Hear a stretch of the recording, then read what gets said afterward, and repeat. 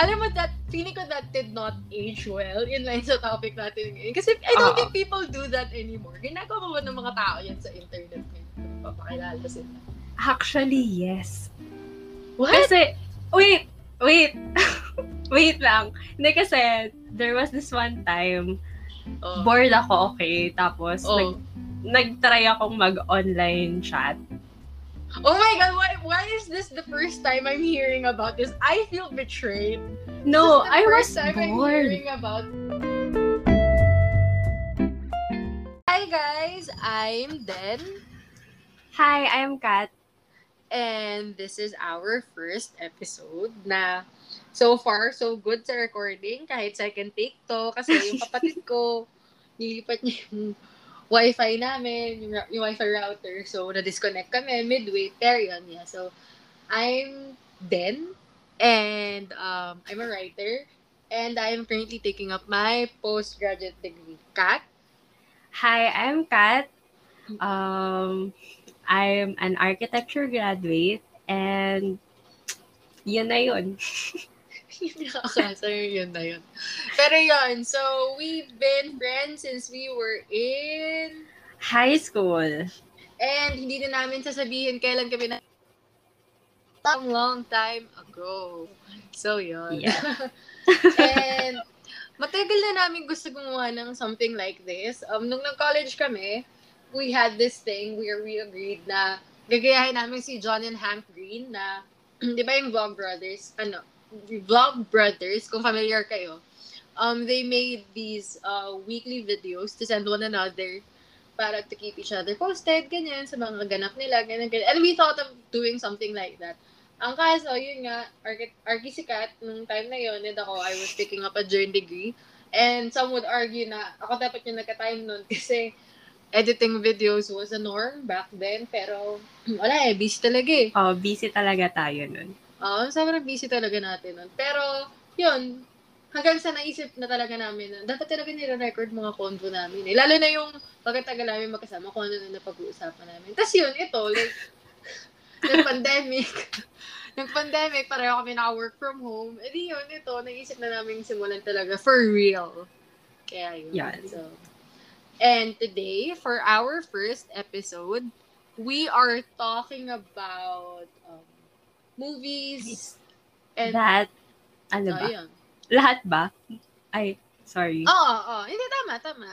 Movies and, sa akin may series eh. Yung sa'yo ba? Yung series okay. ba yung sa'yo? Nung una ko, pero madami naman akong alam na series and, movies na pasok. Pero yung sa akin, yung sa series ko, specific stuff. Kasi may iba naman na nag-age well. May iba na hindi. Pero yun nga. So yun. That's our topic for today. And sana kung sino mang nakikinig dito, kung meron man, sana mag-stick around kayo kasi yun nga, marami kaming nasasabi. Yes. So yun, nag-agree kami kanina dun sa first recording and tutuloy lang namin yun na we are starting this off on a positive note and we are going with yung things that aged well. And the first thing I cited was 10 Things I Hate About You. And we were talking about how one of the best things about that movie was, of course, Heath Ledger. And when we think about Heath Ledger, we think about that scene from 10 Things na kumakanta siya. Yung, hindi ko na gagayahin, pero alam niyo na yun. And of course, we think about The Dark Knight. Pero ako personally, when I think of Heath Ledger, the first thing I think about is 10 Things I Hate About You. And sobrang feel-good movie ko kasi talaga siya. Like, whenever I'm sad, it's one of the... Kasi, na-mention ko na to kay Kat before. As much as I love certain films, hindi ako mahilig mag-rewatch.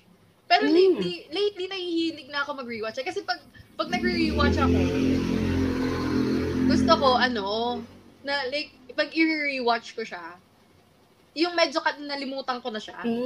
So, parang new experience ulit para sa'yo. Oo. Di ba nakwento ko sa'yo to this day, hindi ko pa pinapanood uli ang Breaking Bad. Ng isa tong... Di ba, syempre napanood ko ng Breaking Bad, it's my favorite show, pero alam mo yung, hindi ko pa siya pinapanood uli. Yung buo, never, di ko na-mention sa'yo to. Hindi ko pa siya pinapanood ulit. Hindi mo pa siya nakakwento. Kasi hinihintay ko na makalimutan ko siya totally. And feeling ko malapit na ako doon. May mga certain plot lines na akong nakakalimutan eh. Ang hinihintay kong makalimutan, alam mo kung ano? Okay, ano? Wait lang. Sa mga nanonood ng Breaking Bad ngayon at ayaw niyong ma-spoil, I think kailangan i-skip niyo to ng mga 2 minutes, gano'n. So, yan. Ang hinihintay kong makalimutan ng utak ko, yung kung paano nalaman ni Hank na si Heisenberg si Walter. Oh! Yun yung hinihintay kong makalimutan ng utak ko. Hanggang hindi ka pa siya nakakalimutan. Pero everything else, medyo nakakalimutan ko na eh. Pero yun yung gusto kong yun yung, kung pwede ko siya ma-experience all over again. Yun And yun. yun specifically. I'd go with that first. Yung naalala mo pa ba yun? Yung nasa banyo? Yung nakita niya yung yung mga magazine? Actually, hindi ko na maalala. Oh my God, naiikit ako sa'yo. Ako naaalala ko pa yung plot na yun. Hindi. Pero kasi hindi naman siya yung favorite ko. So saka yung ano pala. Yung ano pala. Wait, again, kung nanonood ka ng Breaking Bad, pasensya na lang. Pero kailangan ko din talaga sabihin to. Tsaka yung scene na yung na Harvey Dent si Gustavo Fring. Ano? Wait, yung na Harvey Dent si Gustavo Fring, yung sumabog. Tapos, nung paglabas niya, hati na yung mukha niya. Oo. Yun yung hindi ko makalimutan ko. Yun. Yun, tsaka yung reveal ni Hank. Yun. And so far, hindi pa siya nakakalimutan. Pero yun nga, ikaw, thoughts mo on 10 Things I Hate About You? Okay. Sabi ko kanina, I really love Julia Stiles' character kasi she's tough. Actually, oo. And that's another thing that aged well about this movie. Yung character nga ni Julia Stiles. Kasi nung time na yun, yung mga trope ng mga female lead, hindi ganun eh. Like, she's so strong. Yung, di ba, activist nga siya doon, di ba? Like, oo. Yung female tropes nun, yung kapatid niya. Si Bianca. Oo, yung kapatid niya. Oo. Tapos, I'm sure you know this, pero recently, nabasa ko, isa pala siya dun sa di ba nung era na yon, nung 90s, nung early 2000s, ang hilig ng mga directors, yung i-adapt yung mga play ni Shakespeare. Yes! Oo, di ba? Like, 10 Things I Hate About You is based on The Taming of the Shrew, di ba? Oo. Di ba? It aged so well. Na, kung hindi ka, it doesn't matter if you're a fan of Shakespeare or not, maa-appreciate mo talaga siya. Oo. Tsaka sobrang adorable nung ni Heath tsaka ni Julia Stiles. Sobrang ang ganda-ganda nung chemistry nila. The other day, di ba, sinanakit ng article, hindi ako makapaniwala na dinedate pala niya nung time na yun ay si JGL. Wait! Nung narinig ko din yan from you, hindi din ako makapaniwala kasi, what? Diba? Kasi sobrang believable yung chemistry nila ni Heath Ledger. Hindi sila mag-jowa. Parang, alam mo yun, yung kung buhay na ako nung time na yun. Pero like, kung in love na ako sa movie na yun, nung time na yun, maniniwala ako na, magjowa sila. Na parang malulungkot ako pag, alam mo yun, yung magiging annoying fan ako na, ba't di sila magjowa in real life? Ganun. Kasi super believable ng chemistry nila. At super bagay sila talaga. Oo, tsaka sobrang, hindi ko alam kung may special place lang talaga siya for me, or if it really aged that way. Ewan ko, para sa akin nag-age well talaga siya. Kasi kahit ilang beses ko siya isa siya dun sa movies na, halimbawa, na-on ko yung TV, tapos kahit gitna na siya, like halfway na siya, kahit saan pa yun tumigil, papanoorin ko siya hanggang dulo. Mm-hmm. Kahit may mga commercial pa yan. Hindi ko siya hindi mo si-skip. Hindi ko siya si-skip. Kasi gandang-ganda talaga ako sa kanya. Naiiyak pa nga rin ako lagi doon sa dulo eh. Yung poem? Oo, yung poem ni Julia Stiles. As in, gandang-ganda ako. Yun lang. Ikaw, moving on, what's the first one on your list of a movie that aged well? Or series? Sige, series. Ikaw Series bahala. ba? Wait. Hindi, ikaw. Movie muna ako. Movie muna. Hindi ko alam kung napanood mo na to, pero isa to sa mga favorite movies ko. Pride and Prejudice? No! Pero favorite ko yan. Ano yun? Ano yan? Trainspotting. Hoy, alam mo, may kasalanan ako sa'yo. Ano? Ang tagal mo nang nire-recommend sa akin ng Trainspotting and sa mga film nerds dyan na nakikinig, nanonood tuloy. Nakikinig ngayon, alam ko may revoke yung part ko kasi hindi ko pa napapanood ng Trainspotting. Pero sinimulan ko siya, in my defense. Kasi okay. Naaalala ko ng college tayo, kinukulit mo ko about it. Napanood naman kasi yung Trainspotting, ganyan. Tapos naaalala ko, sinimulan ko siya. Ang problema, nakatulog ako kasi puyat na puyat. Hindi ako nakatulog before kasi. Hindi ako nakatulog dahil bored ako. Nakatulog ako kasi ang sama ng pakiramdam ko. Nung sinimulan ko siya. Ayun. Understandable. Okay, go. Feeling ko, especially today, kasi 'di ba, recently, with the Philippines, alam niyo namang lahat yung nangyayari dito sa Pilipinas. And, of course, yung drug problem, it's not, alam mo yung, hindi siya technically a crime. I mean, right? I mean, being addicted to drugs is not technically a crime. It's an illness. Yes. At dun sa Trainspotting, I feel like it portrays that really well. Oo. Tapos, Toxic Friends. Okay, spoiler kasi, pero sige, go lang. It's about toxic friends and why you should sometimes cut them off. Kasi yun na nga, kasi kung 'di ba, kung if they're leading you to that path, i-go mo pa din ba? Go ka pa din ba? That's a very good point. Alam mo, hindi ko matatawa ka sa sasabihin ko. Ano? Akala ko, and kudos to you, like, I'm very proud of you. Because, pero not that I'm surprised by your answer. Pero I know na you would say that. Pero I was expecting na you would lead with Ewan McGregor. Ay, oo nga, no? I was expecting you would lead with Ewan McGregor. Pero, it's Ewan, di ba? Ewan yung basa. Oo. Ewan McGregor. Pero yeah, it's about that's one of the best things that I haven't seen it in its entirety because the day I decided to watch it, I was sick. Pero I've heard nothing but good reviews about Trainspotting. Pero yung film na yun kasi mahirap siyang intindihin kasi yung accent nila very sobrang kapal ng accent nila.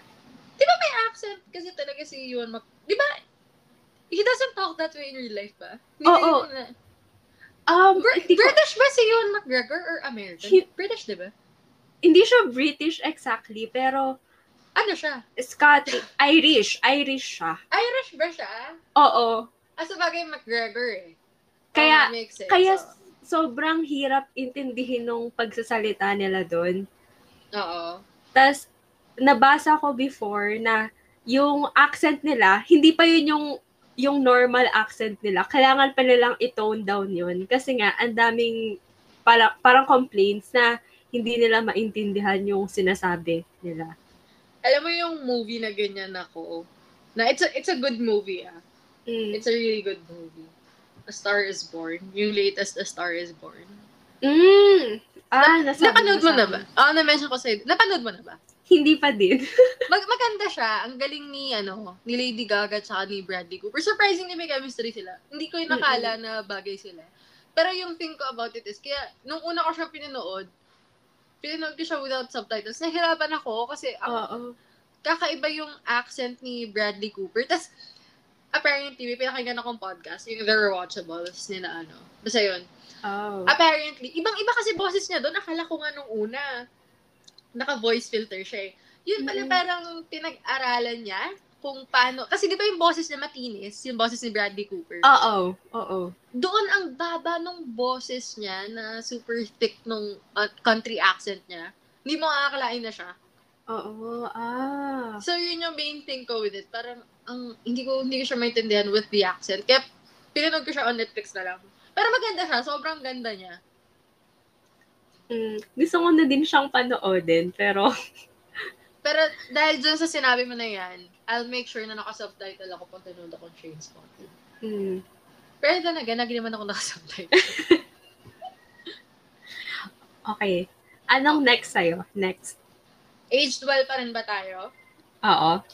So, yung next na nilagay ko is, and nasabi ko na to sa'yo at some point, I recently watched Casablanca. And okay. When you watch it, parang you'll understand why it is regarded as one of the greatest films of all time. And it really did. Basta it aged so well. Parang it aged like fine wine. And I say this because, and let me just double check, kasi alam ko 1942, pero wait, I will check. Tama. It was released in 1942, during the height of World War II. And it's about the Nazis. Ang galing. Kasi, they released this film na they're openly condemning Germany. And it just aged so well. It aged so well. Tapos sobrang, pag pinanood mo siya, ang daming film tropes na nanggaling dun. Oo. Like, yung ending sa mga movie na I have a feeling that this is the start of a beautiful friendship. Sa Casablanca yun. Wow. Yung of all the gin joints in the world, yun, sa Casablanca din yun. Yun, wala. I just really loved it. Tsaka ang ganda-ganda ni dito, pangalan nito. Yung siya. Tama, si Ingrid Bergman. Super ganda niya dito. As in, mukha siyang painting. She's that beautiful. Okay. Yeah, yun. Ikaw, what's next on you? Ang bilis ko dun pero ayoko kasi siya i-spoil masyado sa'yo eh.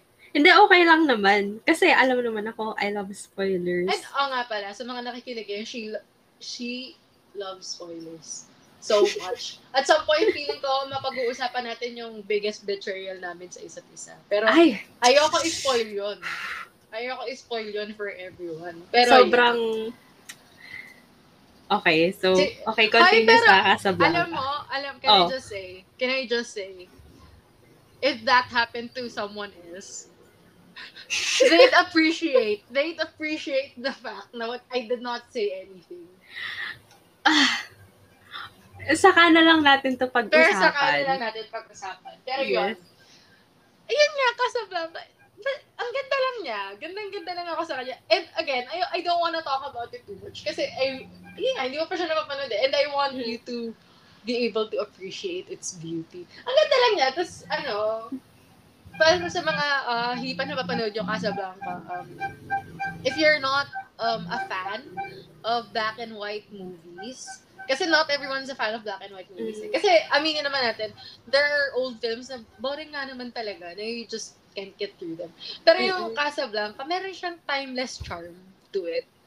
Na hindi mo mararamdaman na it was made that long ago. Basically, yung kwento niya is, sa Morocco, dahil nga World War, nag-outbreak, magsa-start na yung World War II, yung kasagsagan ng World War II. Yung mga tao sa Europe, naghahanap sila ng way makapunta ng Amerika. So, ang ginagawa nila, pupunta sila ng Morocco, tapos kadalasan, dun sila nasa stock. Kasi, from Morocco, maghihintay sila ng visa para makakross papuntang US. Basta parang siya parang siya yung in-between. So, ang daming mga doon. Ang daming hopefuls na nag-aspire makapunta ng, yung makatakas sa Nazis. Ngayon, si Humphrey Bogart, yung character niya, ang tagal na niyang nandun sa Morocco. Tapos, meron siyang bar na Rick's yata yung name. Na ang alam ko yung bar na yon naging tourist attraction na sa Morocco ngayon. Ay, nice. Naging, naging thirst attraction siya. Ngayon, parang he's well known doon, he's a cool guy, ganyan. Tapos parang, no one really knows what happened to him, why he's there. Everyone just knows he's cool. And he doesn't care about anyone else. Tapos one day, biglang dumating si Ingrid Bergman. And nung time na yon, kasi yung close friend kasi ni Humphrey Bogart, yung parang doon, chief of... Basta yung parang siyang, siya yung highest government official doon. Na pag may mga sugalan dun sa bar ni Rick, ganyan, kumukuha siya ng kickback and that stuff. Ngayon, basically, may dadating na parang German high-ups. Kasi that time, ang Morocco, under France pa. So, hindi pa sila part ng, kumbaga, Germany doesn't have authority over the area. France pa, under France pa kasi sila. At that time, para may dumating na German official. And gusto magpa-impress nitong friend ni Rick. Na may hinahanap sila na person who managed to escape the Nazis 3 times. Nanggaling pa siya sa concentration camp, nakatakas siya, and gano'n. Tapos, si Ingrid Bergman, dumating siya. Asawa pala niya yun. Asawa niya yun, yung guy na yun. And si Ingrid Bergman happens to be yung ex ni Humphrey Bogart. Juicy, Char. Basta yun yung premise niya. Maganda siya. Maganda siya. Panoorin mo na lang siya. It's good and it aged well. Sige. Yan. Ano yung next movie mo? Or series to. Series. Na hindi siya ganong ka-long ago. Ano yun? Pero, yun. Parks and Recreation. Oh my God! Nasa list ko rin yan! Okay, so, pag-usapan natin kung bakit. Sige, ikaw muna. Ikaw yung nagsabi. Pero yun yung kasunod ko. Ang galing mo. Kasi, oh my God, Leslie Knope. For me, I aspire to be like Leslie Knope. Kasi, she has passion. And she helps people selflessly. Kaya gustong-gusto ko siya. Tsaka yung relationship nila ni Ben. Sobrang age well yun. Sobrang age well yun. I love that about her. Kaya, sa mga listeners, wag na kayong humanap ng ibang couple goals sa ibang series. Panoorin nyo na lang ang Parks and Rec. Actually. Tapos, tingnan nyo yung relationship ni Leslie at ni Ben. Pero later on pa dadating si Ben, di ba? Parang, Season 3 ba? Season 3 yata. Diba? Oo. Pero, sa notes ko kasi ito yung specific note ko. Nakalagay dito sa notes ko. Things that aged well. Ayan nga, 10 things I hate about you, Casablanca. Parks and Rec, open and close parenthesis, lots of misses as well, though. Kasi, di ba, nasa Parks and Rec si Louis C.K. Siya yung unang jowa ni Leslie doon. Oo. And alam mo ba, nung una, tuwang-tuwa ako sa kanilang dalawa, pero nakikita ko dun sa opening credits na nandun daw si Louis C.K. Tapos iniisip ko, sino ba si Louis C.K. dito? Tapos ikaw na yung nagsabi sa akin na yung boyfriend ni Leslie, yan si Louis C.K., ganyan-ganyan. Hala, yun pala siya.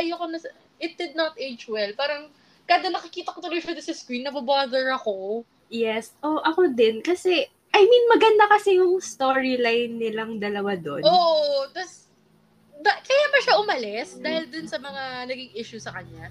Hindi yata. Guest lang yata talaga siya doon. Guest lang talaga siya. Akala ko kasi nag-coincide. Tapos parang, Tapos alam mo pa yung isa pang hindi nag-age well? Ano? Yung character ni Tom. Ni Tom. Ay, sorry. Ni Tom. Oo. Oh my God, what an asshole. Asshole siya. May mga instances na funny siya. Katulad nung yung... Naalala mo yung ginawa niya ng video si Leslie? Oo. Yung para tumakbo siya for public office yata. Yun, maganda. Gusto ko si Tom noon, medyo naluha nga ako noon . Oo. Pero everything else, it did not age well. Yung obsession niya kay Anne, ang dami niyang ginawang shit na hindi nag-age well. Kasi, alam mo yun, ang incompetent niya. Diba? Feeling ko yung incompetency, part siya ng running gag. Oo, pero... Oo. Yun. Alam mo ba yung story about, anong pangalan niya in real life? Wait lang. Nagka-issue siya, Ansari, diba? ha? Yeah. Si Aziz Ansari. Ayun. Si Aziz Ansari. May din. Oo. Nung Me Too movement. Nabasa mo yun? Nabasa mo siya ng buo? Ang weird. As a whole niya na ang weird. Parang, pag binasa mo siya, parang siyang si Tom in real life. Parang gano'n. Parang, the fuck? Ba't ka ganyan? Tsaka, alam mo ba, it's funny kasi, hindi siya funny ha, pero like, very ironic kasi ang sabi ng writers ng Parks and Rec, parang they based the characters on the actors. Talaga? Oo! What? Hindi ko alam yan. I mean, siguro may separate characters sila nung umpisa, pero later on, ang alam ko, they base some of the characteristics dun sa dun sa mga actors. Kasi sobrang, naalala ko kasi, like, trigger warning na lang sa, dito. Nakikinig pala, sorry. Ang tanda ko dun sa, kasi binasa ko ng buo yung article eh. When it first came out. Parang, yung girl pa na nag-complain about Aziz Ansari, nung una, parang tinatanong siya ni Aziz Ansari na, are you sure you don't know me? Parang ginanon pa siya eh. Na parang, I'm an actor. Yung hindi niya agad ni-reveal kung sino siya. Something like that. Kasi parang the girl wasn't aware who he was. Parang I'm not sure ako, pero yun yung distinct na naaalala ko. Na ako parang, what the fuck? Tapos parang sobrang, so, he's like Tom in real life. And that bothers me. May question ako. Napanood mo ba yung reunion ng Parks and Rec? Nung nag-quarantine? Napanood mo na ba yung reunion ng Parks and Rec? Nung nag-quarantine? Hindi ko maalala. Napanood ko yata, pero nakalimutan ko. Kasama ba siya? Yata. Oo. Andun yata siya. Si Aziz Ansari. Hindi siya nag-age well. Na parang, pag pinapanood mo tuloy yung Parks and Rec, nakakabother siya tignan. Tapos yun nga, kasama ba siya dun sa reunion? Yung Zoom reunion nila? Ang alam ko kasama talaga siya. Kasama ba siya? Hindi ko alam. Kasi, isa yun sa pinag-uusapan nun eh. Kung kasama siya. Kasi nagka-issue siya, di ba? Siya tsaka si Chris Pratt, yung may issue. Yes. Ang daming nagsabi na ayaw nila. May issue ba si Chris Pratt nun? Ano ka ba? Di ba nag-away si Chris Pratt tsaka si Elliot Page. I'm sorry to everyone listening. I meant Elliot Page. Yes. Nagka-issue sila, hindi, diba? kasama nga si Kasi nakita ko si Chris Pratt, kasama siya. Kumanta nga sila nung di ba? Yung Little Sebastian song. Kasi yung sa best things na Parks and Rec did that age well. Yung Little Sebastian song. Lil pala, hindi Little. It's Lil. Wait, so sinearch ko, nandun nga si Aziz. Nandun siya. Hindi ko pa kasi siya pinapanood yung reunion nila. So, bagay nandun nga si apparently, asawa pala ni, nung gumanap na Ron Swanson, yung Tammy 1. Oo! No, si Tammy 2. Si Tammy 2 ba? Hindi pa si Tammy 1? Hindi, si Tammy 2. Ay, si Tammy 1 yung scary, di ba? Oo. Si Tammy 2 yung librarian? Oo. Okay. Si Tammy 2 nga, yung asawa niya, hindi si Tammy 1. Okay. So, yun. Ano ba pa nag-age well sa Parks and Rec? Sasabihin ko sana running for public office, pero... Ano ba? Okay. Si pangalan na ito, yung best friend ni Ben, si Chris? Oo, si Chris. Oh, we could literally use positivity like that. So, yun. Isa siya sa mga favorite things about Park. Wala naman siyang bad things about him. Wala si naman. Alam mo ba, si Rob Lowe yun, di ba? Oo. Tatouch na ako. Kasi, pag nanonood ako ng Parks and Rec, sinasaksak ko yung flash drive ko sa sa TV. Kasi gusto ko malaki. Kung minsan nanonood ako habang nag-work ako last year, gulat ako, pumasok nanay ko, tapos sumigaw siya. Katulad ito, just na, pumapasok siya dito lang yung kwarto. Pumasok siya, tapos bigla siya sumigaw. Ay! Sir siya ganun. Si Rob Lowe! So, oh my God! Sabi niya gano'n, pelikula ba yan? Sabi niya gano'n. Sabi, hindi, series yan, Parks and Rec. Tapos yun, shocked na shocked siya. Sabi niya, hindi nagbago yung itsura niya. Nakakaloka. Sumisigaw siyang gano'n. Oh my God. So, yan. Ayun. Okay. Oh, let's move on na. Next. Age 12 pa rin? Okay. Sige. Age 12 pa rin. Feeling ko you're gonna love this one. Ano? Sige. The Sound of Music. Diba? I know you so well. The Sound of Music. It aged well. Sobrang R.I.P. Christopher Plummer. It aged great. The Sound of Music. Alam mo na yung hindi lang age well sa kanya? Ano? Yung sinabi mo sa akin recently, kasi context guys sa mga nakikinig. Recently, tinunod ko ang The Sound of Music ng birthday ng lola ko kasi nami-miss ko siya. Tapos tong si Katz, sinabi sa akin, alam mo ba, girl, Zac Efron niya ni Christopher Plummer. Sabi ko, Zac Efron niya. Hindi siya yung kumanta niya. Hindi ko, nakakaasar. Sana hindi mo na lang sinabi sa akin. Pero, kasi nung nalaman ko din, na-disappoint din ako. Totoo, sure ka na hindi siya yung kumanta nun? Oo, ang alam ko. Talaga, hindi ako makapaniwala. Kasi sobrang mukhang totoo na siya yung kumakanta nun. I mean, sobrang stupid itong sasabihin ko, pero gano'n na ba kagaling mag-edit mga tao nun? Pero di ba, ginagawa naman yata na yun before pa. Oo, pero sobrang nalungkot talaga ako nung sinabi mo na hindi siya yung kumanta nun. Alam mo ba, sakto nang sinabi mo sa akin yun, nandun sa part na kakanta siya ng Edelweiss. Tapos wala, alam mo yun, medyo nawalan ng magic. Kung nalaman ko na hindi siya yung kumakanta. Kasi all this time, akala ko siya yung kumakanta. Diba? Diba? Parang ano lang. Nung nanood ako ng Walk the Line ni Joaquin Phoenix. Oo. Sobrang na-amaze ako. Kasi ewan ko, nasa stage na ako, na nasanay ako na pag alam mo yun, yung mga musical, hindi musical, pag mga musical documentary, ganun, sanay na ako na hindi na nakakagulat na hindi talaga sila yung kumanta. Sabi nga ng tatay ko nung lumabas yung Bohemian Rhapsody, parang, kasi sabi na nanay ko, siya kaya talaga kumanta niya, ang galing niya, ganun. Sabi ng tatay ko, ano ka ba? Kung ganyan kaganda kumanta yan, di sana, naging singer na lang. Siya, kaboses niya si Freddie Mercury, ganun. Nag-away pa na yung tatay ko. Point being is, nasanay ako na yung mga singer, yung mga actor, hindi sila yung kumakanta pag singing part. Which is, kaya sobrang na-impress ako sa Walk the Line. If you haven't seen it, go see Walk the Line. It's on Netflix. Si Joaquin Phoenix, ang galing pala niya kumanta. Sobrang galing niya. Yun. Pero diba, The Sound of Music? So, ang daming aspect ng The Sound of Music na nag-age well. Kasi, like Casablanca, it's about Nazis din, diba? Oo.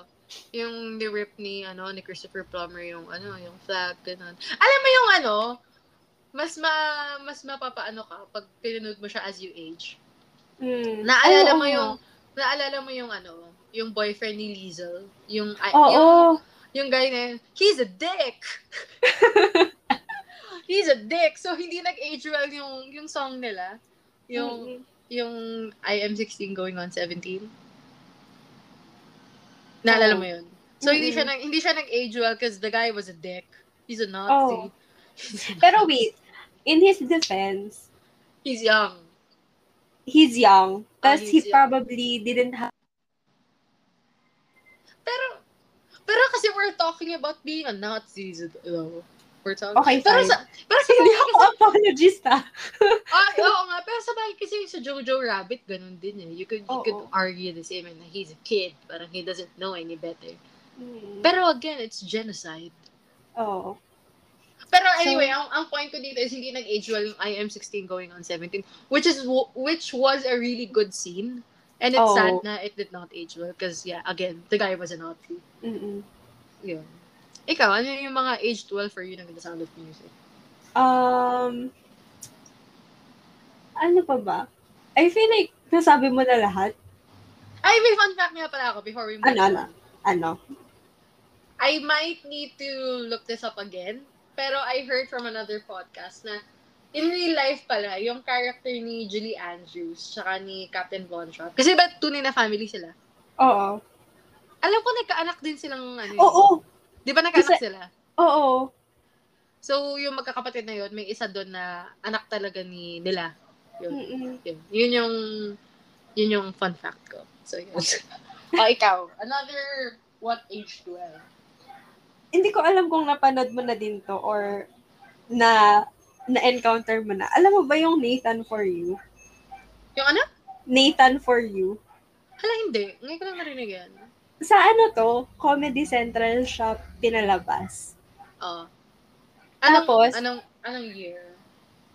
Hindi ko maalala ko nung year to pero early 2000s yata. So anyway, yung premise niya ay para siyang, alam mo yung, para siyang mockumentary. Hindi siya mockumentary exactly, pero parang ganon.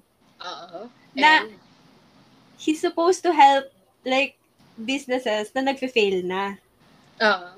Pero instead of actually giving good advice, puro kalokohan yung sinasabi niya.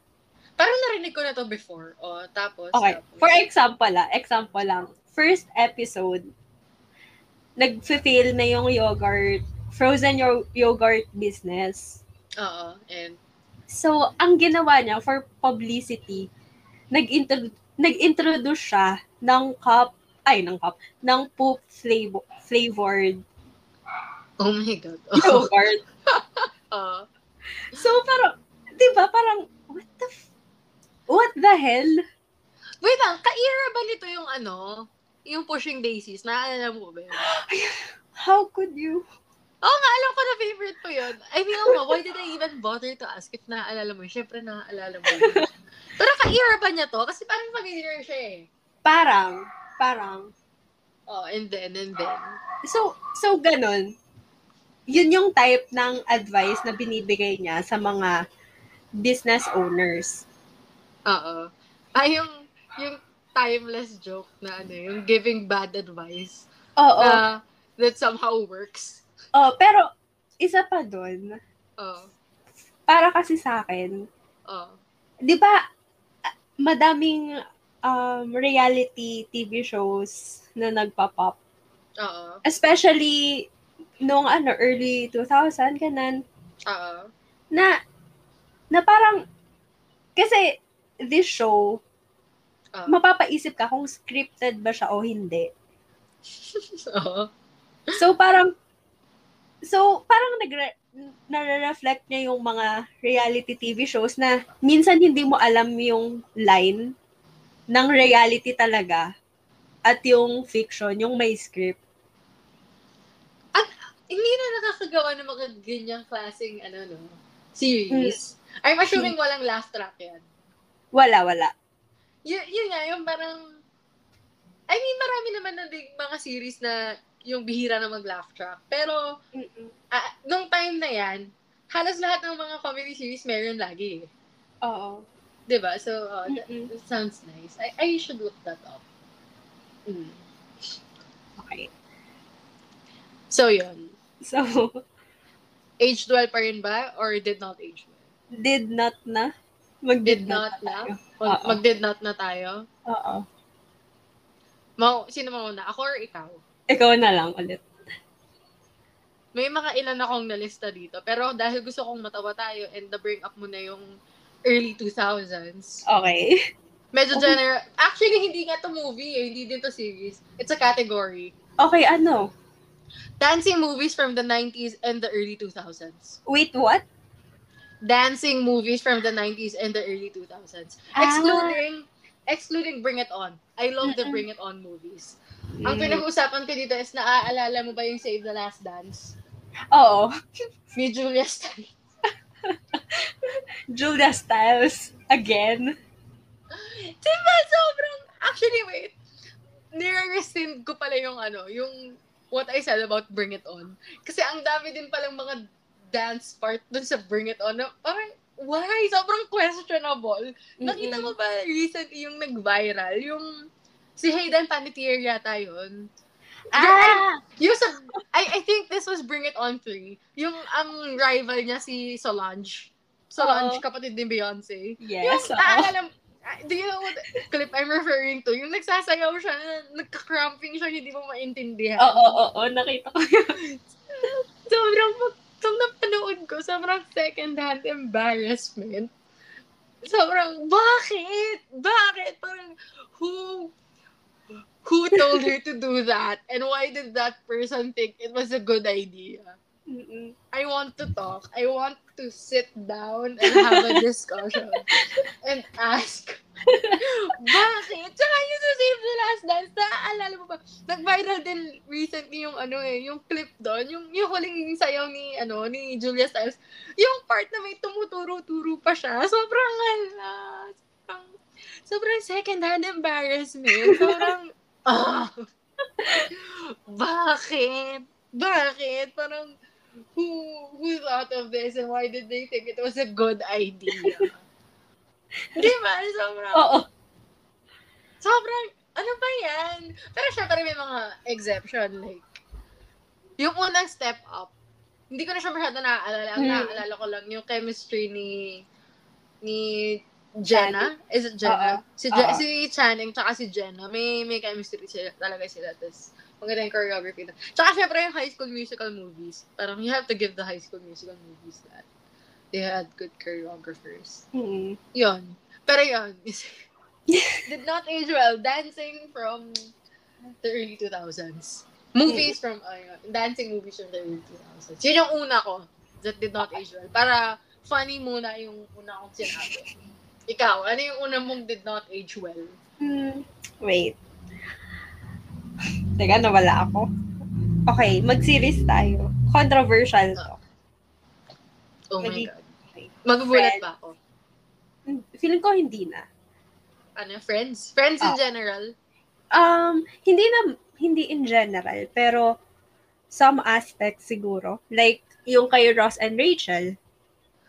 That's what, isa yan sa mga nag-age the worst sa Friends. Ako, I love Friends.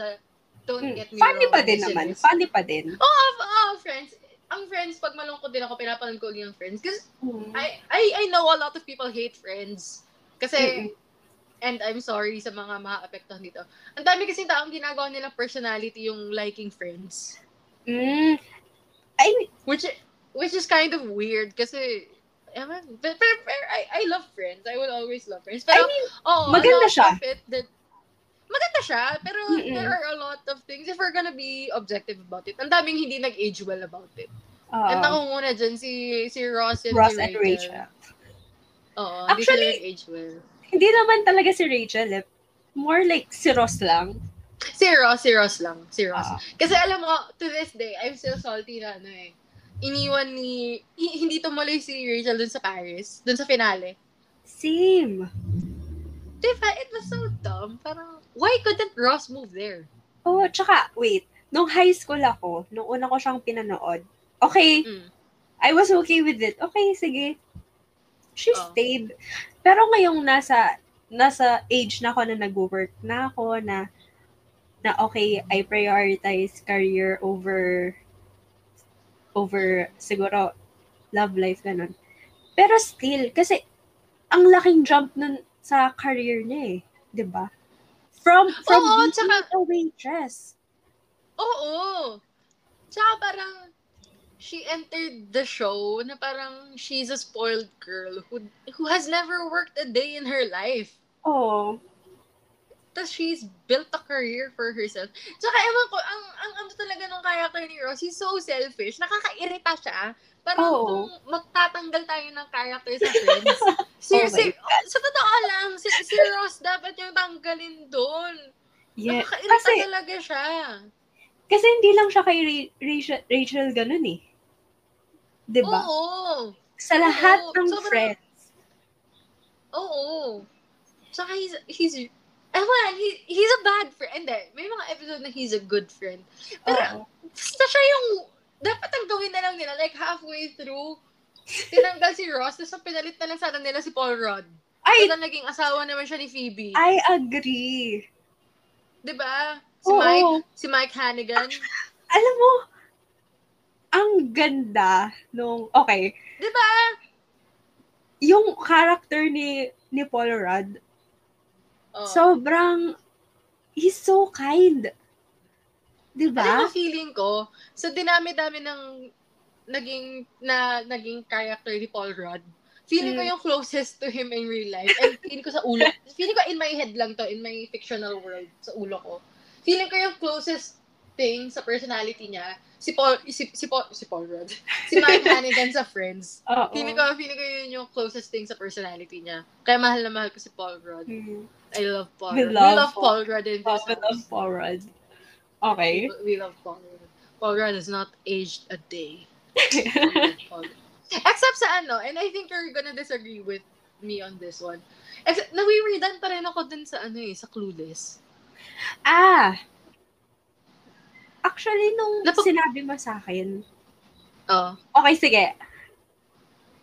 I'll try to disagree with you para may ganap. Well, dapat pala pinabalik ko dito nanay ko. Kasi, yung Clueless, isa pa yan Yung Clueless, kada nakikita namin ni Mommy sa TV yan, tatawagin talaga niya ako, tapos papanoodin namin together hanggang dulo, kahit saan pa yan mag-umpisa. Basta papanoodin namin yan hanggang dulo.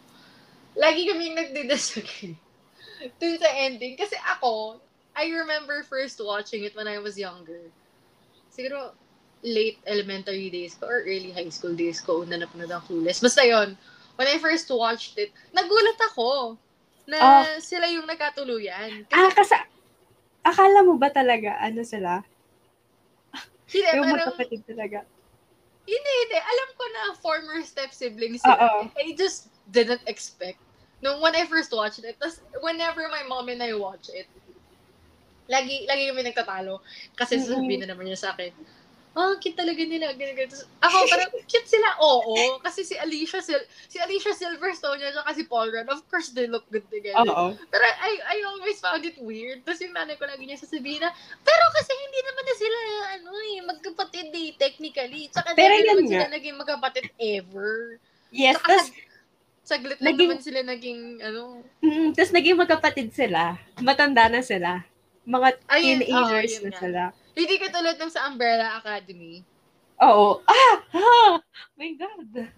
Yung sa Umbrella Academy, kahit sabihin, hindi kasi sa Umbrella Academy talaga doon ako ano ba yun, nabulol? Doon ako nananayastihan. Yung sa Umbrella Academy, kasi they grew up together. Oo, tapos diba, parang, dun sa childhood nila, parang brother and sister talaga sila. Hindi naman sinabi sa kanila na, hindi kayo talaga magkapatid, Tsaka they have the same last name and they have the same dad. Kaya nga, yung parang since birth, di ba? Yeah, kasi, di ba binili? It's so weird. Oo. Binili ba sila? Hindi, inampon lang naman. Ikaw naman. Ang alam ko, binili sila dun sa ibang parents. Pero anyway. Ay, yata tama kaya binili nga yata sila. Kasi gusto i-assemble yung hard. Tama ka. Tama. Diba? My God, ang weird. Diba ang weird nun? Speaking of weird sibling tropes, alam mo ba, kailan ba to? Hindi ko maalala kung season 7 ng Game of Thrones or that last season no one talks about. May mga nakikita akong post. And totoo to I'm not making this up. May mga tao na siniship si Jon tsaka si Sansa. What? Oh, I saw posts about it. Na not in a platonic way. Ewan ko ba? Ayoko na pag-usapan. It's weird. Okay, It's sige. weird. It's Kasi, weird. tsaka, okay, sabihin na natin, there's gonna be a Game of Thrones episode in the future. Kaya, Oo. I'll save it for that. yes. Actually, may sasabihin nga sana ako about Game of Thrones dito sa Did Not Age Well. Pero dahil nga may Game of Thrones episode, I didn't put it in. So, yon. Are we moving on? Yes. Move on na tayo. Anong next? Nasabi ko na yung dancing movies, di ba? So, ito. Para crossover ng movies tsaka ng books. Okay. Snilly on Harry Potter. And for those who don't know, Snilly yung official ship name ni Snape tsaka ni Lily Potter. Okay. Snape and Lily Potter. Kasi naaalala ko nung, hindi ko alam kung meron pa bang new generation of Harry Potter readers. Feeling ko wala. Kasi parang, di ba yun yung criticism sa mga millennial? Although tayong dalawa, alam ko hindi tayo millennial eh. Hindi na tayo counted as millennial. Ano ba tayo? Kasi sa bagay. Kasi super late dito sa Pilipinas, di ba? Hindi ko sure kung millennial tayo, pero... Ay, wait. Or feeling early ko, Gen Z tayo. Okay. Feeling Wait ko... I will look it up. Okay. I will look it up. What generation are you from? When you're born in... Siyempre, hindi ko sasabihin ko ano taon tayo pinanganak. Oo. Alam ko, dapat millennial tayo. Alam ko Gen Z? Alam ko Gen Z na yata tayo eh. Kasi may iba akong nakikita na kina-classify tayo as yung youngest millennials. Oo. May iba naman, early Gen Z na raw tayo. Oo. Kaya nga weird daw yung age range natin eh. Kasi in between tayo. Pero anyway, sabihin na lang natin na tayo, millennials tayo for the sake of argument. Oo. Pero wait. Ano yun?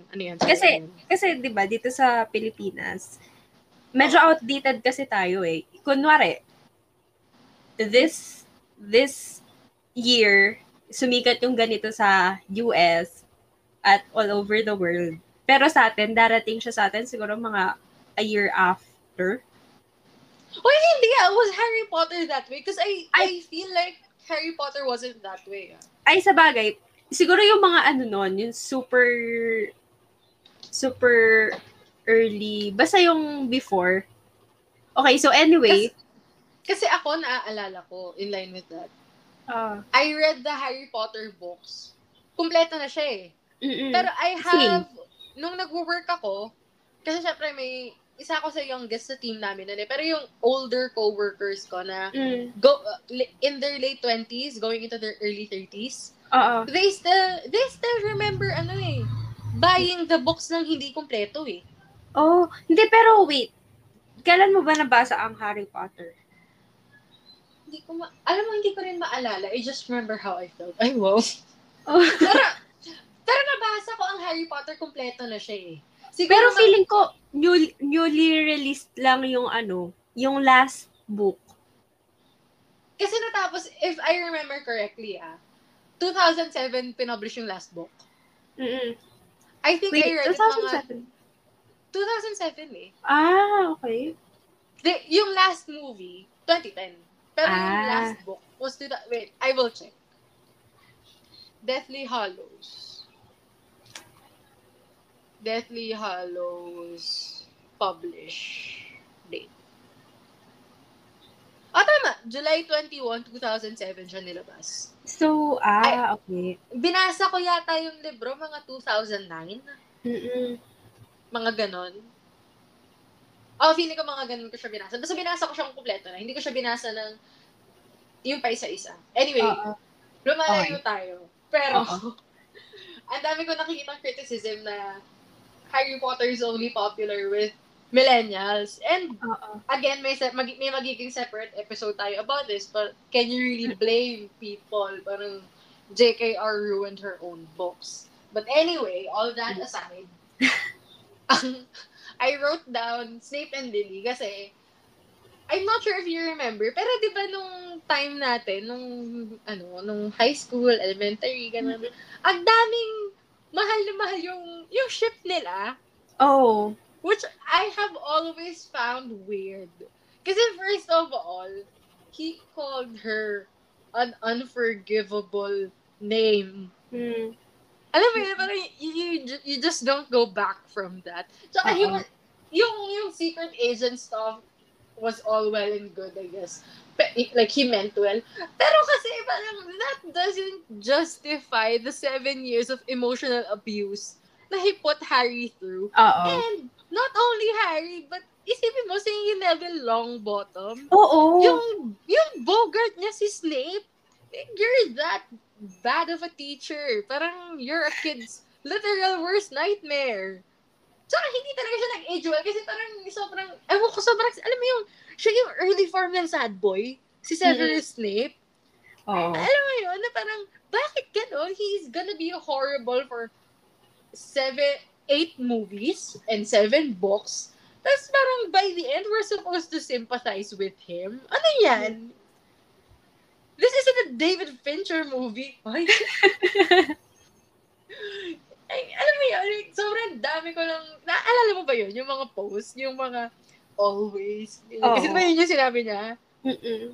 Yung, I remember nga, reading it as a kid.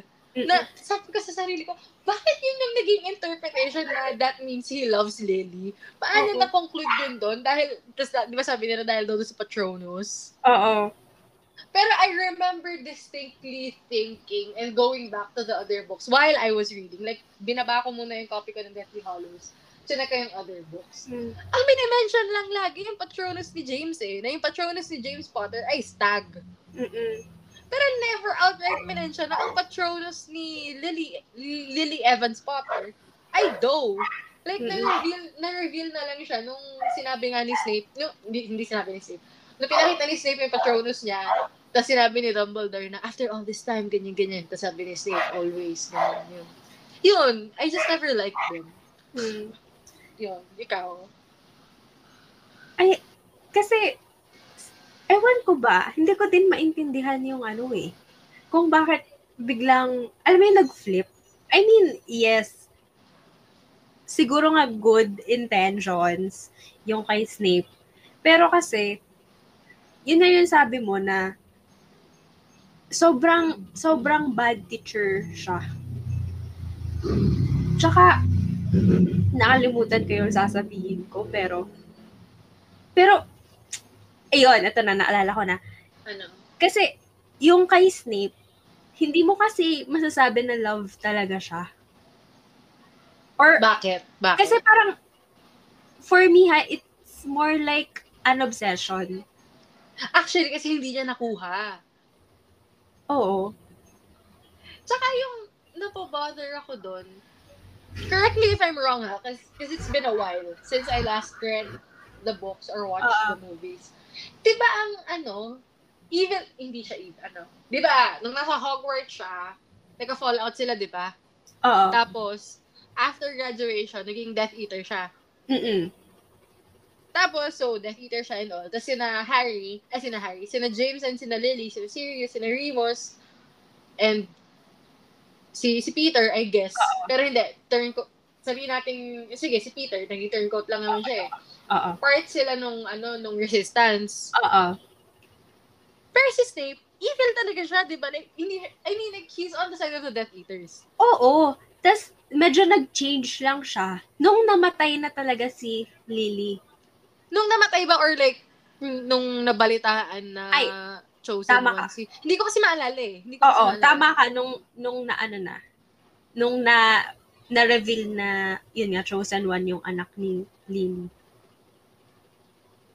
Kasi, wait, or hindi, oh my God, hindi ko makapaniwala, medyo nakakalimutan ko na to. Dati sa ulo ko to.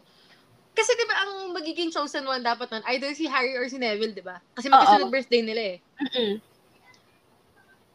Kaya, yun yung think ko about it Kasi parang, you can't say na deep inside he was good. Kasi, he only went with the good guys for a selfish reason Oo, yun nga. Exactly.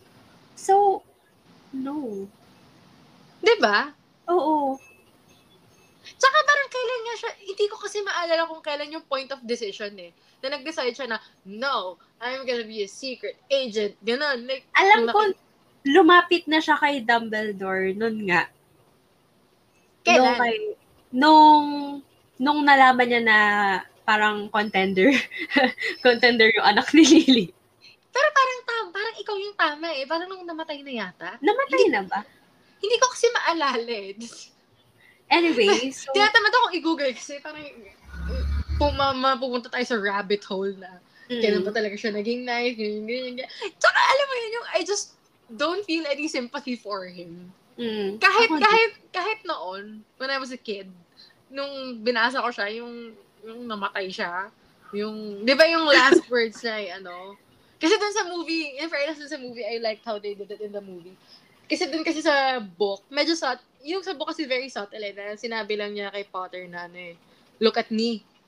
Tapos nung pagtingin niya sa kanya, namatay na siya. Dun kasi sa movie, may kasunod eh. Ang sabi ano niya, ba yun? Yung you have your mother's eyes? Oo. Sa movie, sinabi pa niya yun. Sa libro hindi. Basahin mo ulit yung libro. Okay. Ang sinabi lang niya sa libro, look at me. Sa movie, ang sabi niya, look at me, you have your mother's eyes. So, matay na siya. Pero wait. Ano yun? We love Alan Rickman. And? Wala lang. We love Alan. We love Alan. Akala ko may sasabihin ka Alan Rickman slander. We love Alan Rickman eh. Wala kasi lang. Nasad lang ako. Oo. Wala, nasad lang. Nasad tuloy din ako. Okay. So, alam mo yun, like, I hate Snape, but I love Alan Rickman. Pero yun nga, Snelly did not age well. So, ikaw, ano yung next mo? Wait. Teka, nawala ako. Medyo... Bakit feeling ko controversial kasi yan? Kaya nag-take ka ng deep breath. Wait. Kasi, I love this series din. Feeling ko alam mo na to, mahuhulaan mo to. Ano? Sabihin mo na, ano yan? The Office. Ay, talaga? I'm curious. Anong part? Sa bagay. Oo nga. Tama ka. Sige, wait, go. I first, want it. I mean, ganito ha. I will defend it a little bit, pero I will criticize it then. Okay, go. Okay. Some of the jokes sa The Office, offensive siya. Tsaka kung mag-joke ka ngayon, nang ganon. Hindi siya i-accept ng pero at the same time kasi, okay, ida-defend ko siya ng slight kasi yun yung parang joke dun eh. Na you have to look at it.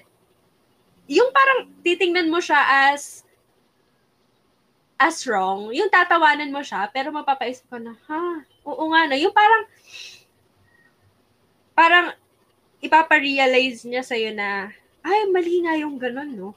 Hindi pala tama yun. Oo, parang matatawa ka.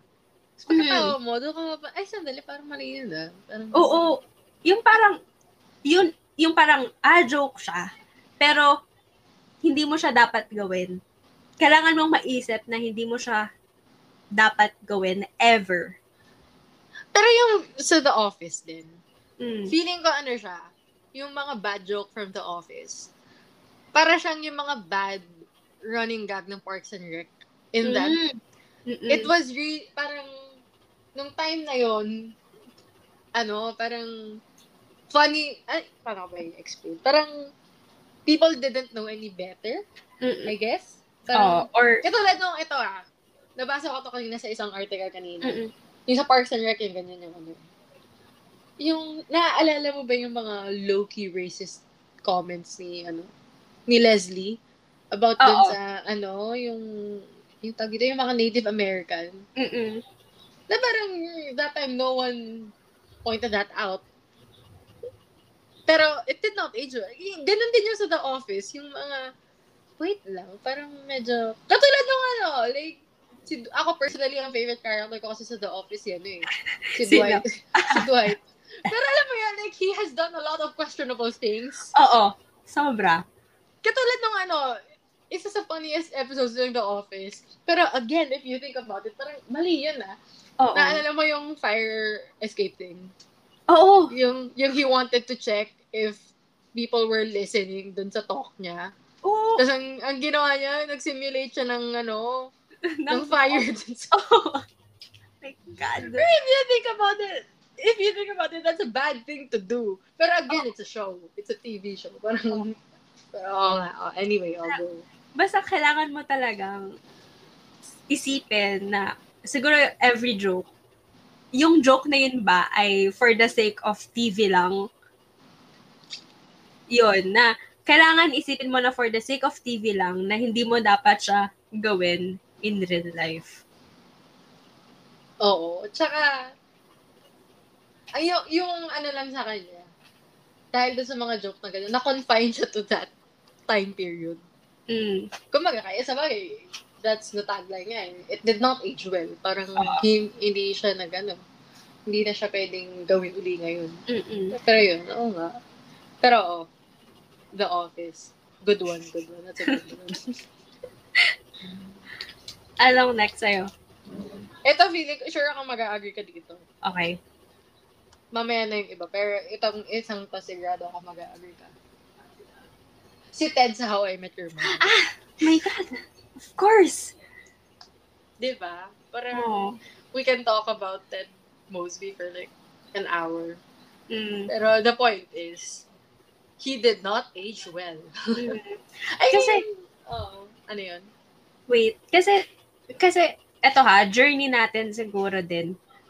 Nung high school tayo, we were hopeless romantics like Ted Mosby. So, we relate to him in a way. Oo. Pero ngayong open-minded na tayo, tapos, yun nga, yung parang ang dami nang nagki-criticize about sa ganong attitudes na na-realize din natin na hindi pala siya tama. Naging, alam mo yung hindi pala siya ganong hindi siya magandang character. Hindi siya relatable character pala. Tsaka, yung half the things he had to go through was his fault. Let's be honest here. He brought those things upon himself. Oo. Tsaka, ayun. Naalala mo ba yung, feeling ko, hindi ko alam kung si Barney yung nagsabi na parang, if you wanted to get married, you would have gotten married long ago. Oo. Pero picky siya eh. Di ba? Tsaka yung standards niya. Tsaka parang, yung mga sinasabi niya, they never happen. Yung ang imposible ng mga gusto niyang mangyari. Oo. Tsaka parang he romanticizes these people to a point na nakakairita na. Kasi ako, ever since, for context, for everyone that's listening, kami ni Kat, we watched How I Met Your Mother as it was ongoing. Ako, I remember seeing it as a kid. Like, late elementary days ko. After classes, manonood ako ng mga rerun niya, ganon. Hanggang sa, high school tayo, di ba? Nung natapos ang How I Met Your Mother. Oo. We were in our senior year yata, I think. Tama ba? Yata. Senior year tayo. Anyway, yun. Anyway. Point being is, ayun, sobrang, ako, personally, I never liked him with Robin, first and foremost, kasi, hindi naman sila nag-date ng matagal eh. Diba? Isang season lang yata sila. Isang season lang. Parang wala pa nga yatang isa parang kalahating season lang eh. Tsaka ako lang ba, wala silang chemistry at all. Ang may chemistry si Barney tsaka si Robin, pero from the start. From the start meron. Pero si Ted tsaka si Robin, may chemistry sila siguro as friends. Pero as a couple, they never really had chemistry. Tsaka, hindi kasi talaga sila hindi parehas yung goals sila. Like, 5 years from now, never magmi-meet yung mga goals and aspirations nila. Hindi, sobrang different. Tsaka, they couldn't even talk to one another. they could talk to one another as friends, pero yung problems nila alam mo yun? Yung as a couple, hindi nila napag-uusapan. Tsaka, ang dami nilang compatibility issues. Like, yung sa career pa lang ni Robin, hindi makasabay si Ted kasi sobrang problematic ng boyfriend. Tapos, pero ako personally, ang maliban dun sa mother, ang pinaka nagustuhan kong girlfriend talaga niya, yung Baker. Si Victoria. Si Victoria. Si Victoria yung pinaka nagustuhan ko. Medyo disappointed din ako dun sa nangyari sa kanila sa huli. Kasi di ba nagkabalikan na sila. Nagkabalikan sila. Na okay na sana eh. I mean, aside from the fact na she left someone at the altar for Ted. Oo. Pero ang perfect na sana. Pero alam mo ba, ang alam ko, kaya binalik si Victoria later on dun sa show. Kasi nung nagpo-progress na yung seasons, ang daming gusto makita siya ulit. Tapos ang daming umaasa na siya yung mother. Okay. Kasi siya yung pinaka-perfect na girlfriend ni Ted. So I feel like they had to do that. Kasi nga, she isn't the mother. Parang gano'n. Pero, ako lang ba? Pero yung character ni Victoria sa huli, so, pumangit eh. Pumangit para sa akin yung character ni Victoria sa huli. Naging victim siya ng bad writing. Kasi ang perfect yun ng first seasons.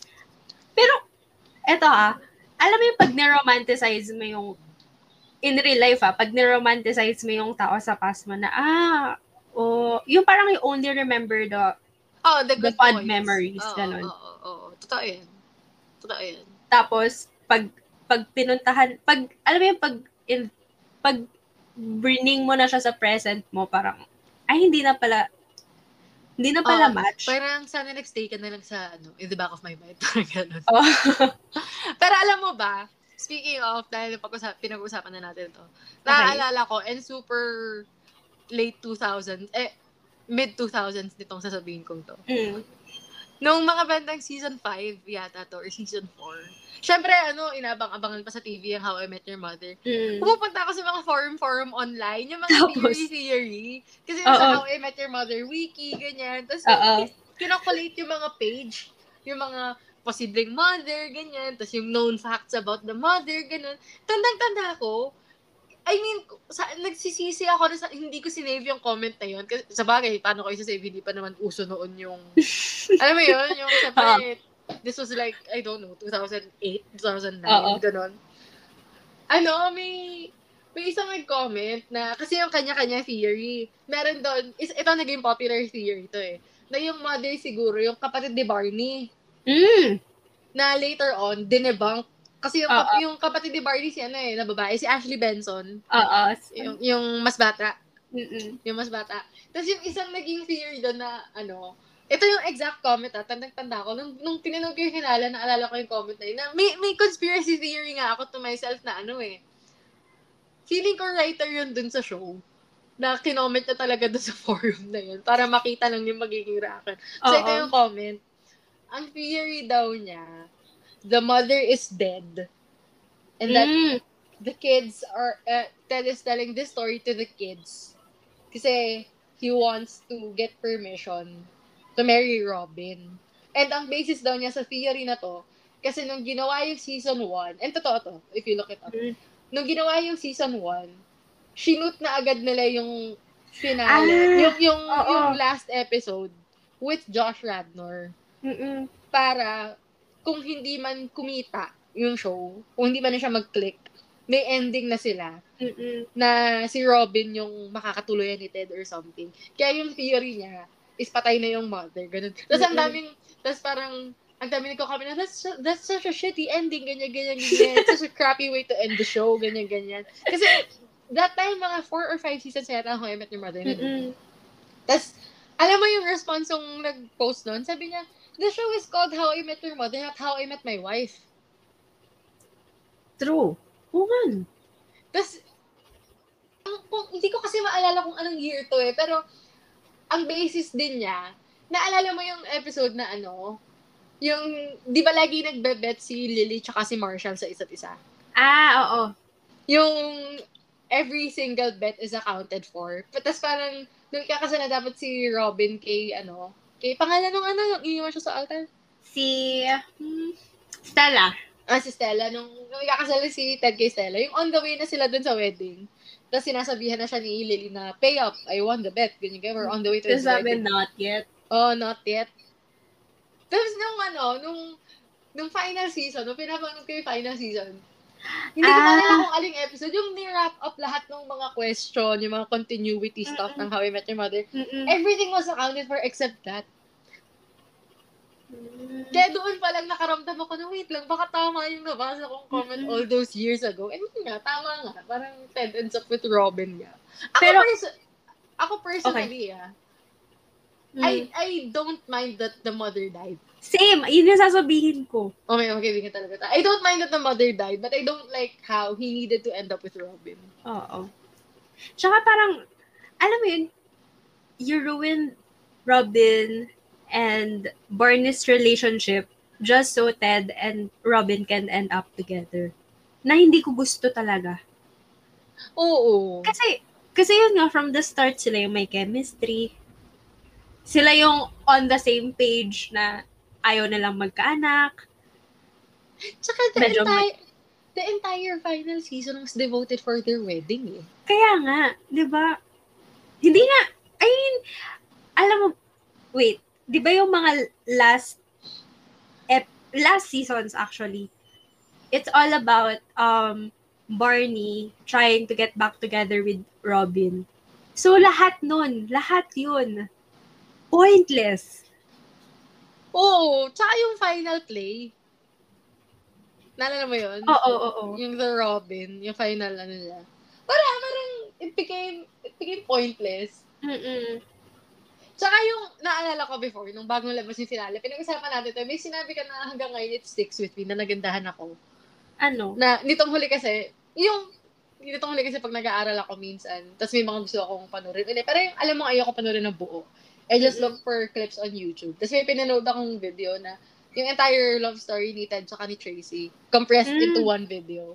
Yung sinabi mo sa akin before na yung kagandahan din sa story nila is they weren't each other's firsts. Na they got so disappointed before. Pero somehow they still found the perfect person in one another. Parang yun yung kagandahan sa kanila. Kasi totoo yun eh. Parang you don't get it right on your first try. Like, yung kay Tracy especially, namatay yung, di ba? Namatay yung guy niya. Super sad. Oo. Sobrang, tas she found Ted. Ano mo yun? Pero, alam mo yung parang, actually, I would have preferred it if Tracy ended up with a dead guy. Hindi, kasi parang ang perfect nila. Di ba? Oo. Tapos, wala. Ewan. Sobrang si Ted talaga, hindi siya nag-age. Oo. Tsaka yung sorry, Ted. Ang dami niyang advice na hindi nag-age well. Katulad yung whole speech niya about being a hopeless romantic. Hindi ka hopeless romantic, sis. Ano ka lang? Choosy? Hindi. Sad boy lang siya. Sad boy lang siya na ewan. Alam mo yun, parang hindi ka hopeless romantic, masama lang talaga ugali mo na choosy na. Pero may maganda siyang quotes. Marami. I mean, marami ding nag-age well na advice niya. Like yung 2 a.m. thing, totoo yun. Alin? Yung 2 a.m. thing, yung nothing good happens after 2 a.m. Totoo yan, I stand by that to this day. Ako naman yung ang favorite ko sa kanya yung you only see the signs when you want to see it. Ay, maganda din yun. Yeah. Ako yung isa pang gusto ko yung about cutting people off, yung life, it's so easy to cut people off. So when you find people you want to keep, you do it. Maganda yun. Tsaka yung butterfly quote, kung naaalala mo yun. Anong butterfly? Yung butterfly flaps its wings, ganyan. Kasi yung point niya is, the universe is working in very small ways. And in the end, it will always work out. Kaya maganda yun. Very hopeful yung quote niya na yun. Hindi ko maalala yung full quote eh. Pero marami siyang bad advice. Marami. Na kaya, mga kids, huwag niyong gawing, life hero. Yan si, Ted Mosby. Ikaw, ano yung next mo? Okay. How to Lose a Guy in 10 Days. Ito ba yung pangalan nito si Alright. Yes. Si Matthew McConaughey. Oh, Tsaka yeah. si Kate Hudson. Ayaw nga, no? That movie did not age well. Oo, kasi, oh my God, ngayon ko na-realize, ang toxic nila sa isa't isa. Well, the movie is about how to lose... Oh! She basically manipulated the guy to fall in love with her. Oh, it did not age well. Oh. It did not. Wait, okay. Pero, yung mga... Kasi, yung theme niya na parang yung may mga... Alam mo yung may mga bet-bet na sobrang famous nung early 2000. Hindi siya, my God, hindi ko alam kung bakit naging trend siya noon. Alin? Yung ganon, yung bet na I bet you can't get her, ganon. Siguro nung era kasi na yun, parang everyone thinks na ang feelings, alam mo yun, yung parang these are things that you can just toy around with. Tsaka, alam mo yun, yung parang usually din, yung babae yung babae yung ginagawang pang-bet. Tsaka diba, she did it for an article. Tama ba? She did it for an article. Ito parang, why would you do that? Kaya nga diba? Tapos siya din naman, kasi diba parang, para mag-land ata yung account or something. Oo. Kailangan niyang, ano ba yung bet din sa lalaki? Hindi ko maalala. Kasi ang naaalala ko pang isa about sa movie na yun, yung criticism ng, and I'm not the only one who says this. It could be said of The Devil Wears Prada, ganon. She works for a publication, tapos, ganun kalaki sahod niya. Kalokohan. No, parang walang writer na ganun kalavish yung lifestyle. Oh my God, may naalala ko, Sex and the City. Isa pa yan. Kasi diba? Oo, diba? My God. Parang nitong huli may napakinggan akong podcast. Naalala mo pa ba yung My Best Friend's Wedding? Napaka-imposible na, alam mo yon yung, siya din yung food reviewer siya, yun yung work niya. Oo. Parang imposible na she got to her career. Yung ganun, yung she's at the top of her game, being a food critic. Food reviewer tuloy. Food critic. And she's only 28. Imposible. Alam mo yun? Yun. Okay. So, ano pa yung next sa'yo? Gusto ko tuloy panurin uli yung How to Lose a Guy in 10 Days. Anong next sa akin? Meron ka pa ba? Ito. Pili ka mag-agree ka dito. Early seasons ng Gossip Girl, Chuck. Chuck ba? Yes.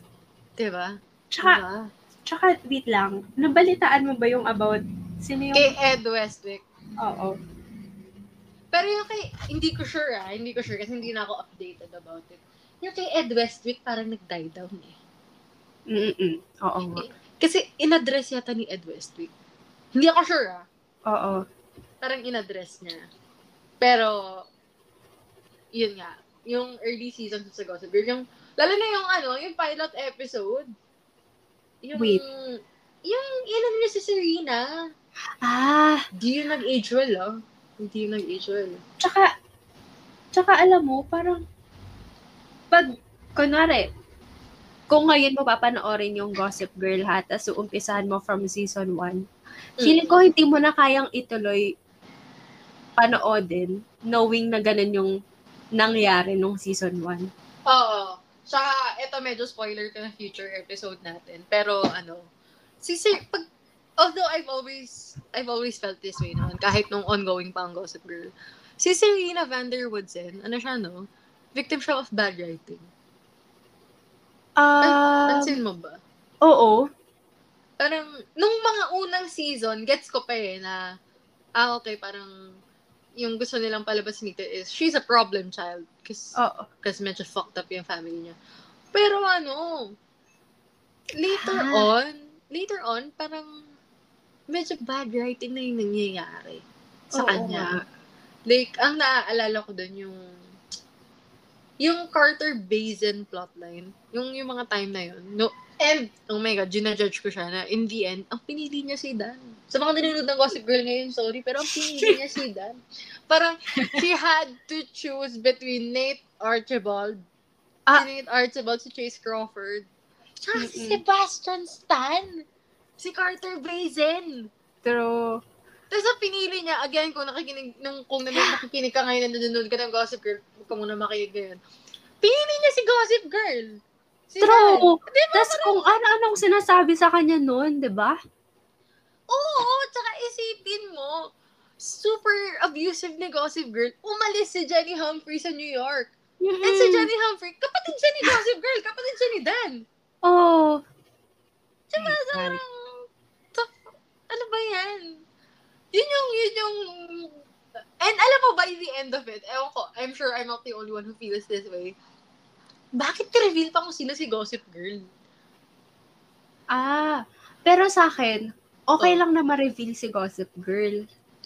Pero sige na yun. Pero wag lang mag-end, wag lang maging si Serena tsaka si Dan sa huli. Ako naman kasi, parang yung akin, irrelevant na by that point kung sino si Gossip Girl.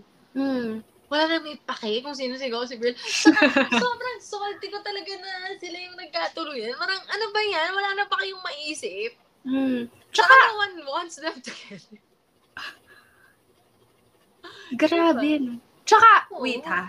Ano? Last episode yata nalaman ni Serena na si Dan, si Gossip Girl, di ba?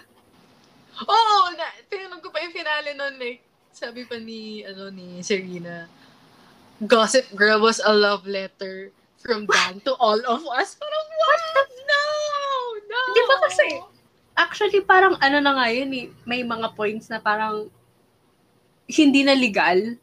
Oo! Alam mo ba, bala ko talaga siyang panoorin ulit. Like, nung finale, lagi ko sinasabi na gusto ko siyang panoorin ulit, pero I haven't done it yet. Kasi, pagdating kasi na season 3, ang sakit niya sa puso. Ang sakit niya sa puso na hindi masakit. Ang sakit niya sa puso kasi nakaka-stress. Nakaka-stress yung kay Jenny Humphrey. Yung mga season na yun, sobrang nasa-stress out ako. Kaya hindi ko siya magawang panoorin uli. Pero, di ba? Ang daming ginawang questionable things ni Gossip Girl, oo. Some of it was illegal, yes. Kasi, tsaka bata pa sila. Diba? Teenagers pa lang sila. Nasa high school pa lang sila. Tapos, yung sex life nila, diba, sinasabi. Yun yan, diba? Tapos, the site literally ruined families, relationships. Alam mo yun? What is wrong with you? Parang, kung nasa friend group nila ako, tapos na-reveal na si Dan yun, I would honestly recommend that he go to therapy. Because he needs help. Hindi yung, sige. Diba? Tsaka, yung love letter, diba? How is that a love letter? He ruined everyone's lives, diba? Kaya, oo. Tapos naalala ko pa nga nung finale. Like, hindi ko maalala ko sinong character. Yung sinabi na, what about Jenny? Ganyan. Parang, Jenny was targeted the most by this. Ganun. Tapos sinabi lang ni Dan, parang, Jenny knew. Tsaka, parang she wanted to leave New York anyway. Parang she wanted to leave New York anyway. What? Parang, yung reasoning niya, hindi, oh my God. Di ba kung tama yung pagkakaalala ko, correct me if I'm wrong, she left New York kasi di ba parang, nagka-thing sila, parang she spent a night with Chuck. Tapos pinublish niya, di ba? Something like that. Kung nanonood kayo ng Gossip Girl, correct me if I'm wrong. Pero alam ko something like that. Parang, why? Why would you do that to your own sister? Even if she wants to leave New York. Like, she can just leave New York without going through that. Ano ba yun? Oh my God. Feeling mo ba? Kasi minemaintain ng writers na they knew na si Dan talaga si Gossip Girl from day one. Do you believe that or no? Wait lang, that's a tough question. Siguro hindi. Kasi ako personally, I think naisip na lang nila, like, dun sa mga last 2 seasons na lang siguro. Pero hindi ako naniniwala na from day one. Kasi maintain nila from day one daw. Like, inayos pa nga daw nila yung initial edits. Kasi, dun daw sa initial edits, dun sa pilot episode, may frame daw, may scene daw dun na habang nagtatype si Dan sa computer, may voice over. Na dun daw sa test audience, ang opinion daw ng test audience, ang implication is, si Dan si Gossip Girl. Na ako personally, parang, I don't believe na it was a choice from day one. I think they made it up as they went. Oo. Ikaw? Kasi, ang sa akin hindi. Kasi yun nga, ang daming, anong tawag doon? Ang daming plot holes. Ayun nga eh. Diba? Ang labo. So meaning, hindi siya from the start. Kasi kung sinasabi nila na from the start, they could have avoided it. Diba? Yung mga plot holes, yung mga other shitty things that Dan did, ganon. Oo. Tsaka diba habang sila ni Serena, may mga pinapost si Gossip Girl about Serena. Oo.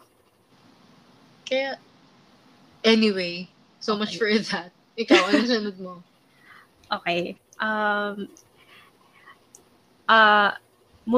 Wait, sorry. Woody Allen movies. Ay, oo, given. None of that aged well. And it still makes me sad na I can't watch Midnight in Paris anymore. Same. Sobrang I hate Woody Allen. Wait. With a fury. Ano yun? Kasi, hindi lang kasi siya about, okay, kasi, for those of you who don't know, madaming issues si Woody Allen. Oo. Personally. Pero yung sa films niya kasi, ang alam ko puro yung, alam mo yung older guys, tapos parang barely legal yung leading ladies niya. Oo. Na, okay, siguro nung time na yun, okay lang, whatever. Pero ngayon kasi, when you think about it, hindi siya tama. Hindi siya tama, especially if you know yung history ni Woody Allen. I mean, the guy, married ba o dated yung former stepdaughter niya? Married. See? I mean, like, what can you expect from a guy like that? Hindi ko pa pinapanood yung documentary about him eh. Pero yung movies kasi, yung movies niya, parang, alam mo yung nino-normal, hindi ko alam kung that's his intention, para ma-normalize yung niya, or dahil ba yun yung sa tingin niyang tama? Feeling ko it's the latter. Feeling ko yun yung sa tingin niya tama. Kasi nga, which is wrong. Oo nga, it's wrong. Kasi in his personal life, ganun siya eh. So, Actually, mas worse pa. Worse pa. He's messed up. Gusto ko pa na rin. Ano yung title nun? Allen versus Farrow, di ba? Allen versus Farrow. Yata. May mga nakikita nga akong reviews about it na biased daw kasi wala daw comment si Woody Allen. Do you honestly think Woody Allen would give a statement about something like that? Kaya alam mo yun, parang, ewan ko, I can't get why people defend Woody Allen. Para si Kevin Spacey lang. I still hear and see people who defend Kevin Spacey. Why would you defend Kevin Spacey? He's a good actor, yes, but you can't separate him from what he did. But again, that's a different episode. Yes. Magkakaroon ng episode para dyan. So, anyway. Meron ka pa ba dyan? Ako meron. And I'm not sure if you're gonna agree with this one. Okay, sige. Love Actually. Okay. I agree on some parts. Siguro. Sige, go. Explain yourself. Kasi, okay. Ang dami kasi, di ba? Ano specifically yung dinedefend mo? Kasi ako, I haven't seen it in like 10 years. And ako, may isa akong specific in mind. Na, dinedefend?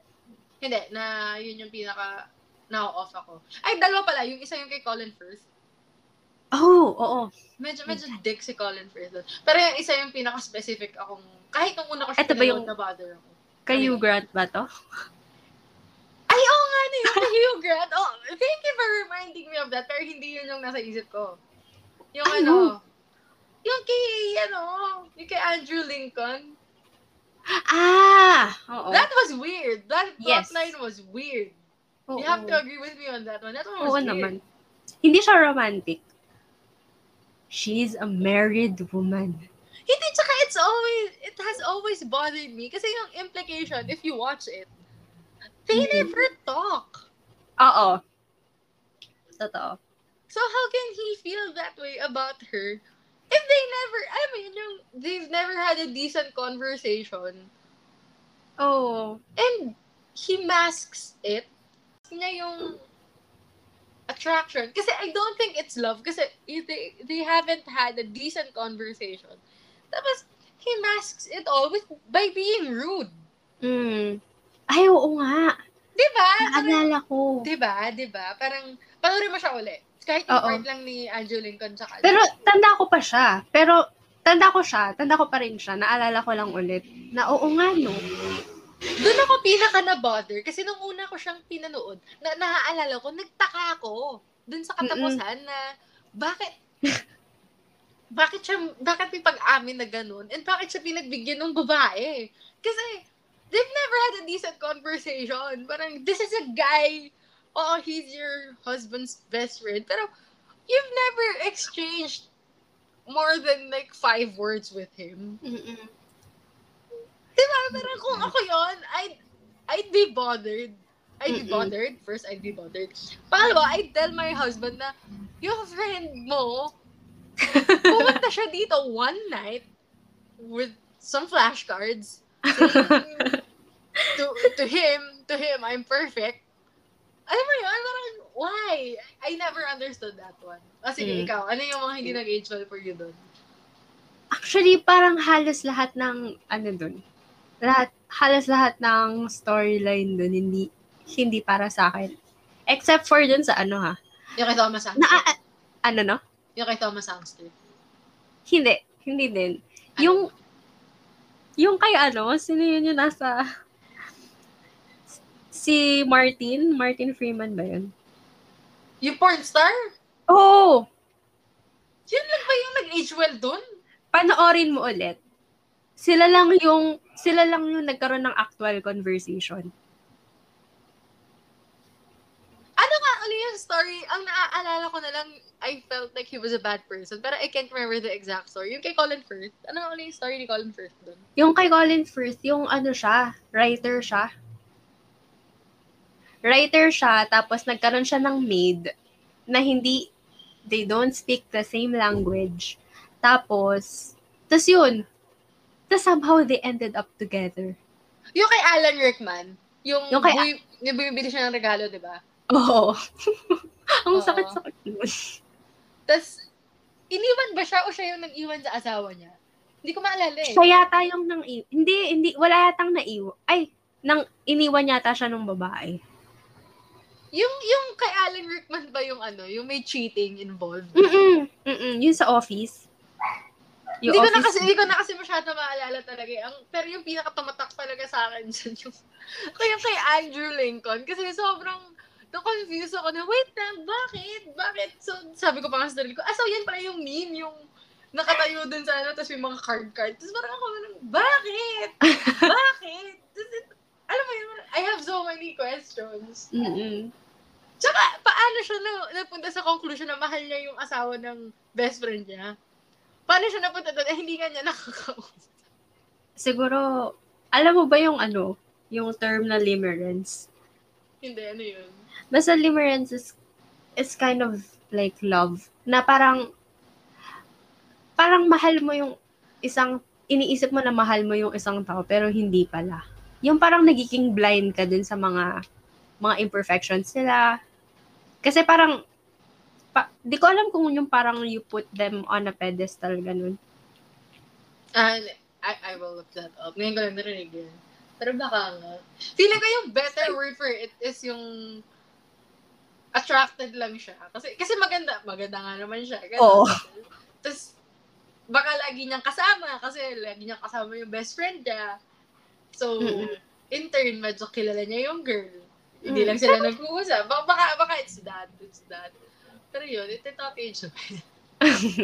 True. Yung last na nilagay ko dito sa list. Pero like the Woody Allen thing. Given na eh. Gone with the Wind. Parang alam mo, it doesn't need much explaining. It's a great movie. Pero ayun, it did not age well. It's a really good. Parang pag pinanood mo siya, it's good. Parang there are parts na it's ahead of it's ahead of its time. You think about it. Pero overall, it did not age well. Kasi parang the people in it were forced slavery. So, not age well. Yes. So, yeah. So, tapos na. So, that was our first episode. And, oh my God, ito na, feeling ko ito na yung part na dapat i-plug natin yung socials natin, pero wala pa tayong socials. As of this recording. As of this recording. Pero yun. Okay. Thank you. Thank you for listening. Bakit sobrang depan, thank you for listening.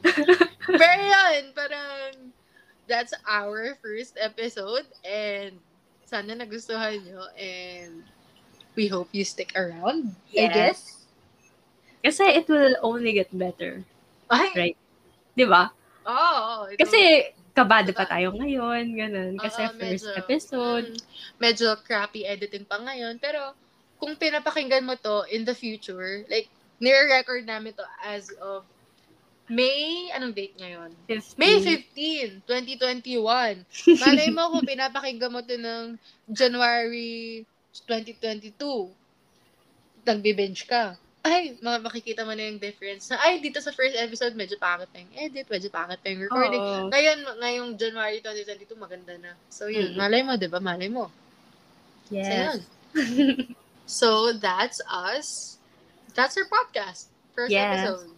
I've got a bad feeling about this from Your Kids Are Gonna Love It Productions. Yes. Ikaw, Kat, final thoughts. Final thoughts. Wala naman na. Basta for those of you who are listening, hopefully meron, di ba?